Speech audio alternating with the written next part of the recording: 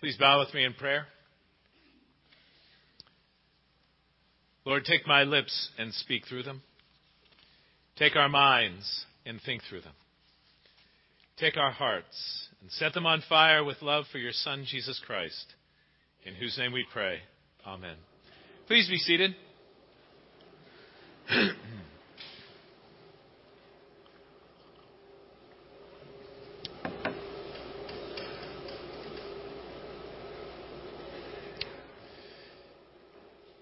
I probably don't need to say this, but you're aware of it.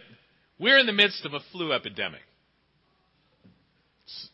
You probably, if you've watched the news, if you've read a newspaper, you know that. You probably know someone who's had the flu. You may have had the flu. You might have the flu now. You don't even know it. Because you can be a carrier of the flu and it's not manifest itself yet. You know, last week, I think it was Tuesday or Wednesday. And when I say last week, I mean 11 days ago, 12 days ago. I had a couple in my office for premarital counseling. And we went through the materials and we talked about the date and they left. And I think it was a day or two later, they shot me an email.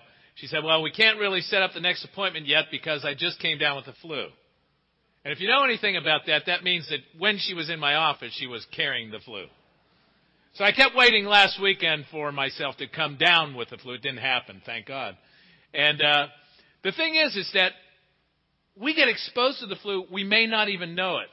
And by God's grace, I've been here 25 years plus, and I think I've had the flu once in all the years I've been here.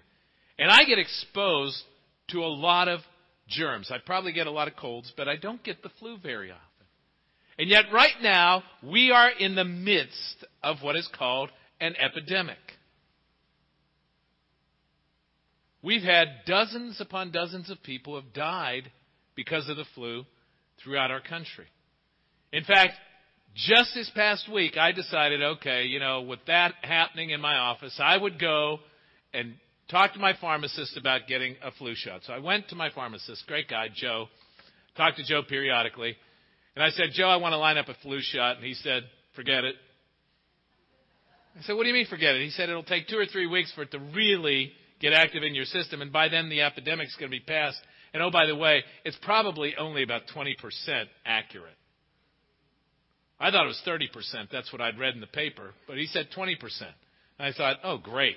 So he said, don't worry about it. And I'm thinking, don't worry about it. Interesting line. Many people are worried about the flu. A lot of people are washing their hands a lot, using that, stuff on their hands. A lot of people are staying away from public places, staying away from the hospital, because we're concerned about the flu. And it's interesting, I don't know how many of you saw the article in the packet yesterday. Did you see it? About the flu? Primarily, it was about the 1918 flu that hit not only our country, but the world. And I really didn't know the statistics about that flu. I knew that it was a bad flu, and they talk about, when the flu really hit the country. But 675,000 in our country alone died of the flu that year. 675,000.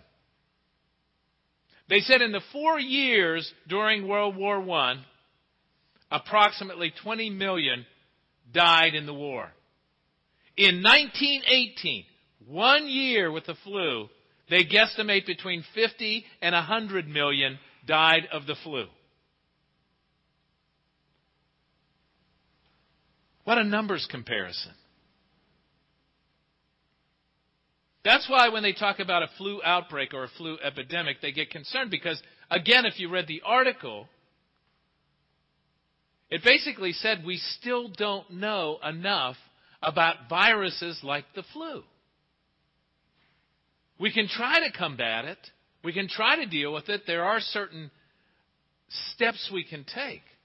But how it comes about and how it spreads, we really can't. And then they talked about, there are ways because we're global now, and we can get the word out, and people can take precautions, and they went on. But the fact that we have people dying from the flu still today, with all that we have, vaccinations, antibiotics, Tamiflu, people still die. Of course, children and the elderly are the most vulnerable, but if you pay attention to the news, people of all ages are dying from the flu. Obviously, it's serious. Aren't you glad you came today?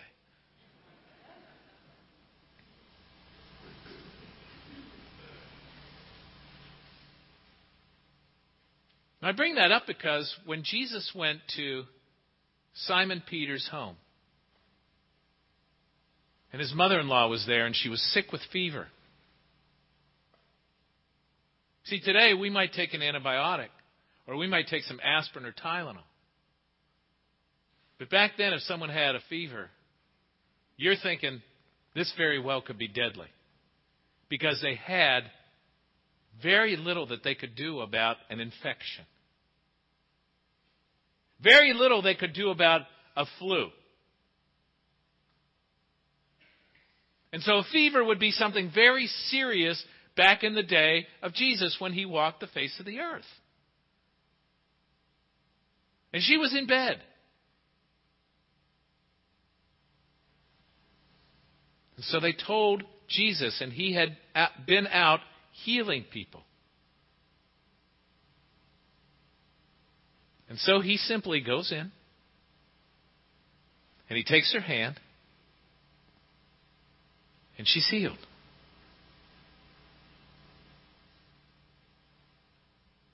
Now, the stories that were before in Mark's gospel were told that he had already healed people. He had already cast out demons, the paragraph before.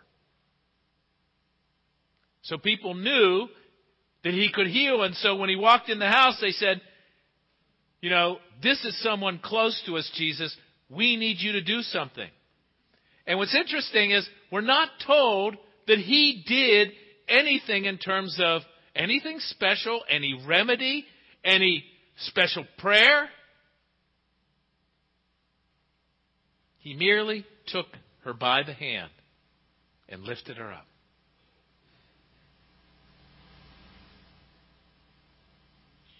Now, we don't know or fully comprehend why certain people are healed and certain people aren't healed. Even during Jesus' day. Why did Jesus choose to heal some people and not other people? We don't know.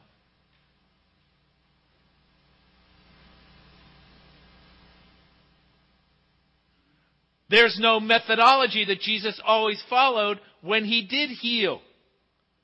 Sometimes he did a simple prayer. Sometimes he merely touched someone. Sometimes people merely touched him. One guy who was blind, he touched twice. There's no formula. There's no methodology. Sometimes the people seem to have a lot of faith, sometimes a little faith, maybe no faith at all. Maybe it was someone else who had the faith. When we look for methodology or some kind of system for God responding in a certain situation, there isn't one. We do know that asking the Lord is critical because they asked him. They said, she's sick. And he went and he touched her. And healing took place. That's what we do know. And so we pray for people. And so we ask the Lord to touch people. Because we never know if he's going to choose to heal. But there's another aspect to what he does here. And what she does. He takes her by the hand and he lifts her up.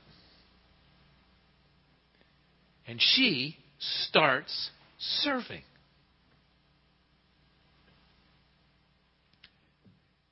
You know, a lot of times when people get healed in our culture, when they find wholeness again, what usually is their attitude?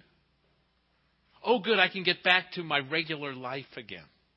I can get back to doing the things I enjoy doing. See, back in Jesus' day, once again, the reality is she probably thought that there's a good chance that I'm going to die because I have this fever. And Jesus comes in and heals her, and she is so grateful. Her immediate response is to serve.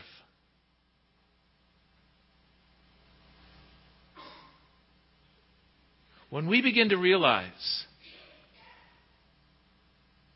that what we have in life, the gift of life itself,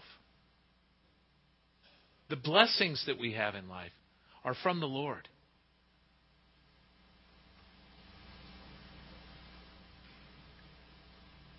We want to serve. We want to give of ourselves. That there's a response that happens in our lives when we finally realize this life is a blessing. Everything that we have in this life is a blessing. That I may not be here, that I may not have what I have unless He intervenes, unless He gives it to me, unless He blesses me, unless He heals me.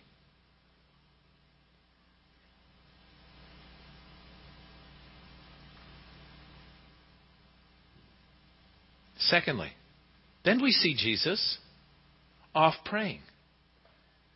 That's what He does the next day. He immediately gets up early and He's off praying. That's fascinating, isn't it? What might you expect Jesus to do because of what He did the previous day and what just happened? And what did the apostles expect? Jesus had just performed many miracles of healing and delivering people from demonic oppression or possession. So He was on a roll. He was getting a lot of attention. And what does He do? He goes off to a lonely place to pray. That's what we're told. And He did that on a regular basis. Jesus was a man of prayer. He prayed before important decisions. For example, when He chose His 12 apostles. He prayed at the time of the Transfiguration. He prayed in the upper room. He prayed in the Garden of Gethsemane. But my guess is He got up every morning to pray because He wanted to be clear on His mission. Clear on what God was calling Him to.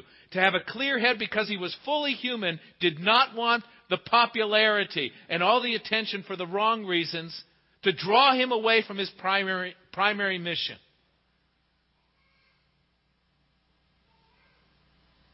Because He was human, all the attention could go to His head.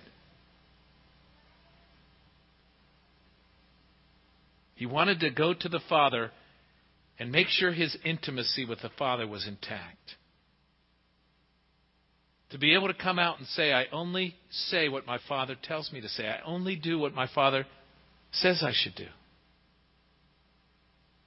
I want to be clear on my mission. I want to be clear on my call. I want to be clear what I'm called to do today.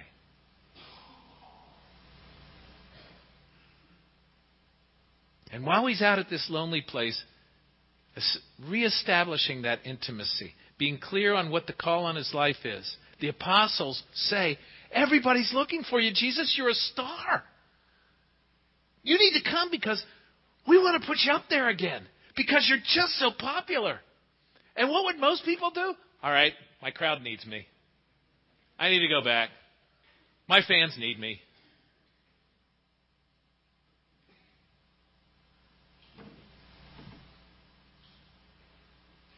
We live in a society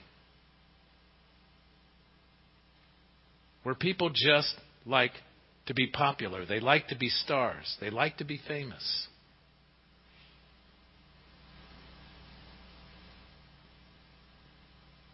But Jesus prayed to get clear on His mission. And what does He say when they try to get Him? He says, I came to proclaim. We need to go to other towns and villages because I did what I needed to do here. I performed the miracles. I did the healings. Why? So that I could get a hearing for the gospel. So people would understand the kingdom of God is broken in. And that He called them to repentance and faith. And now I need to go somewhere else and do the same thing. Because the ultimate goal is not just about this life. It's about eternal life. It's about the gospel. It's about a transformed, changed life. That one's focus would be on the Father.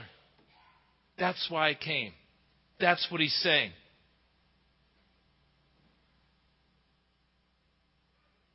Physical healing is temporary.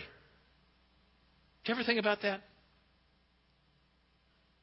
If God heals us, it's temporary. Because we're all going to die at some point. More good news today.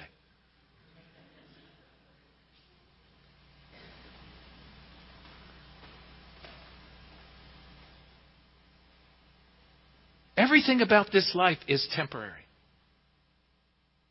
You go to a doctor, you find a cure, you're healed. Lazarus rose from the dead. He died again. Everything about this life is temporary.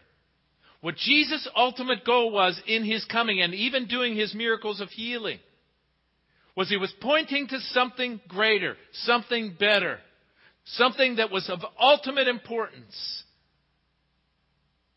To find healing for the brokenness in our lives, for the sin in our lives, to find eternal life. And that's why He said, I need to go to the next town. I need to proclaim, because that's why I came. That's why I came. I don't want myself to get sidetracked. I don't want people to misunderstand my mission and ministry. He proclaimed by His life. He proclaimed by His death. He proclaimed by His resurrection. Everything about why He came was to get the gospel message out. This is about dealing with your brokenness, dealing with your sin, and eternal life. That's why I came. Don't be confused. Everybody wants the good stuff. Everybody wants the stuff for this life. Everybody wants to be served by God.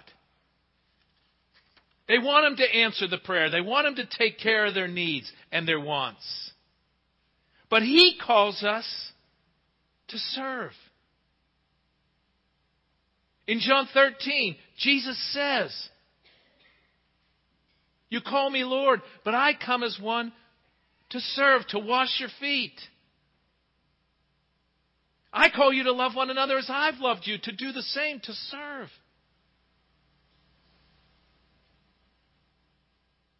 In Matthew 28, He says, go and make disciples.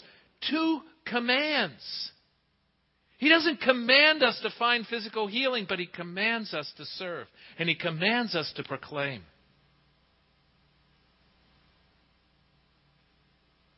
To take on the mission that He had in this world.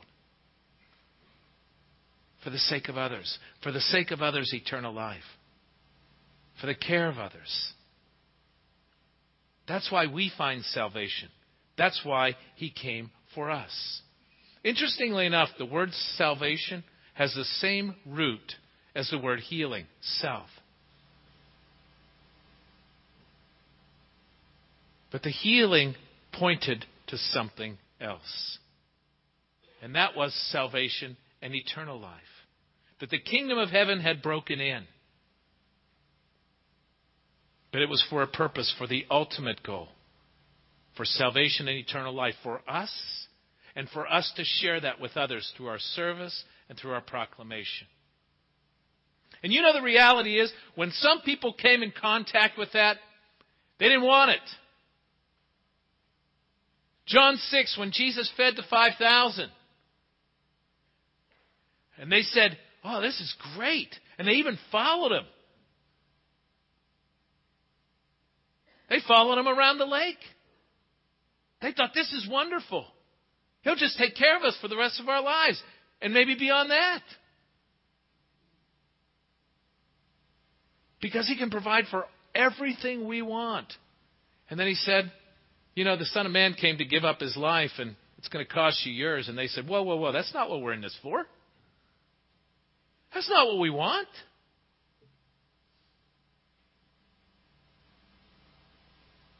Once the cost comes,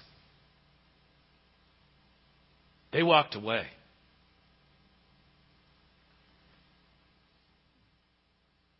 When Jesus got arrested in the garden and his apostles were standing around,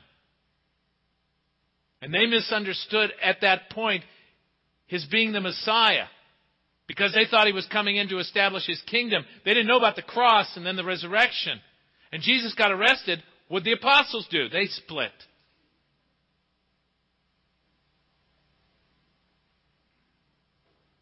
See, the reality is, until people really understand the point of the cross, that Jesus came to give his life because we needed a Savior. And the resurrection, the power he has over sin and over death so that we might have eternal life. And that when he brings any healing to our lives, our response is to serve and to proclaim. By everything about who we are. That's the response. So that others might find the gift that we've been given.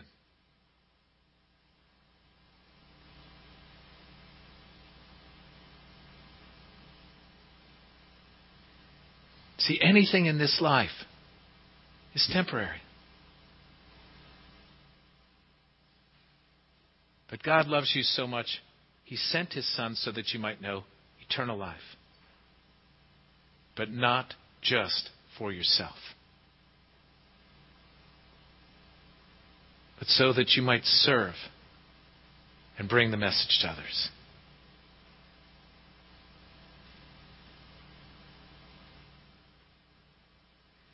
That's the true healing. That's the true gift. When you think about the flu, my prayer for you is you think about a different epidemic that could spread. And it's called the gospel. And that we might help spread that to our family and friends and those around us. Let's pray.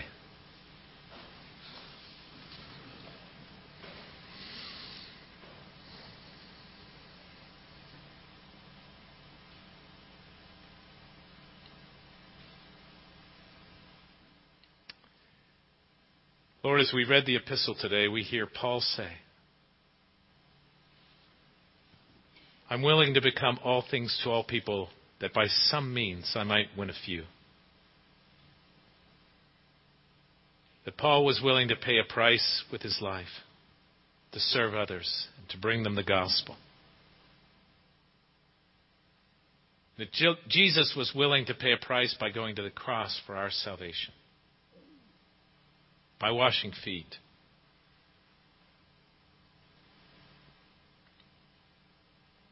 Lord, help us to understand the true gift of healing that we've been given, that lasts into eternity, the gift of salvation.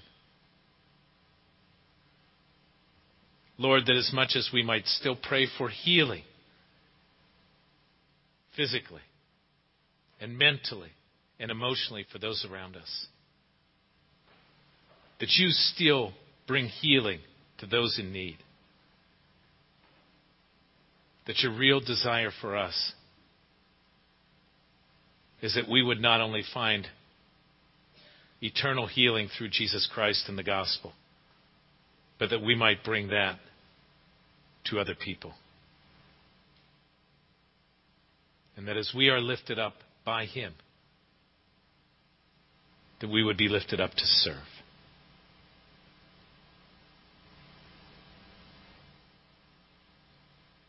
Lord, we pray that a wave, an epidemic would flow in this church and through this church to touch lives and bring transformation for the sake of your gospel in this community and beyond. And we pray this in Jesus' name. Amen.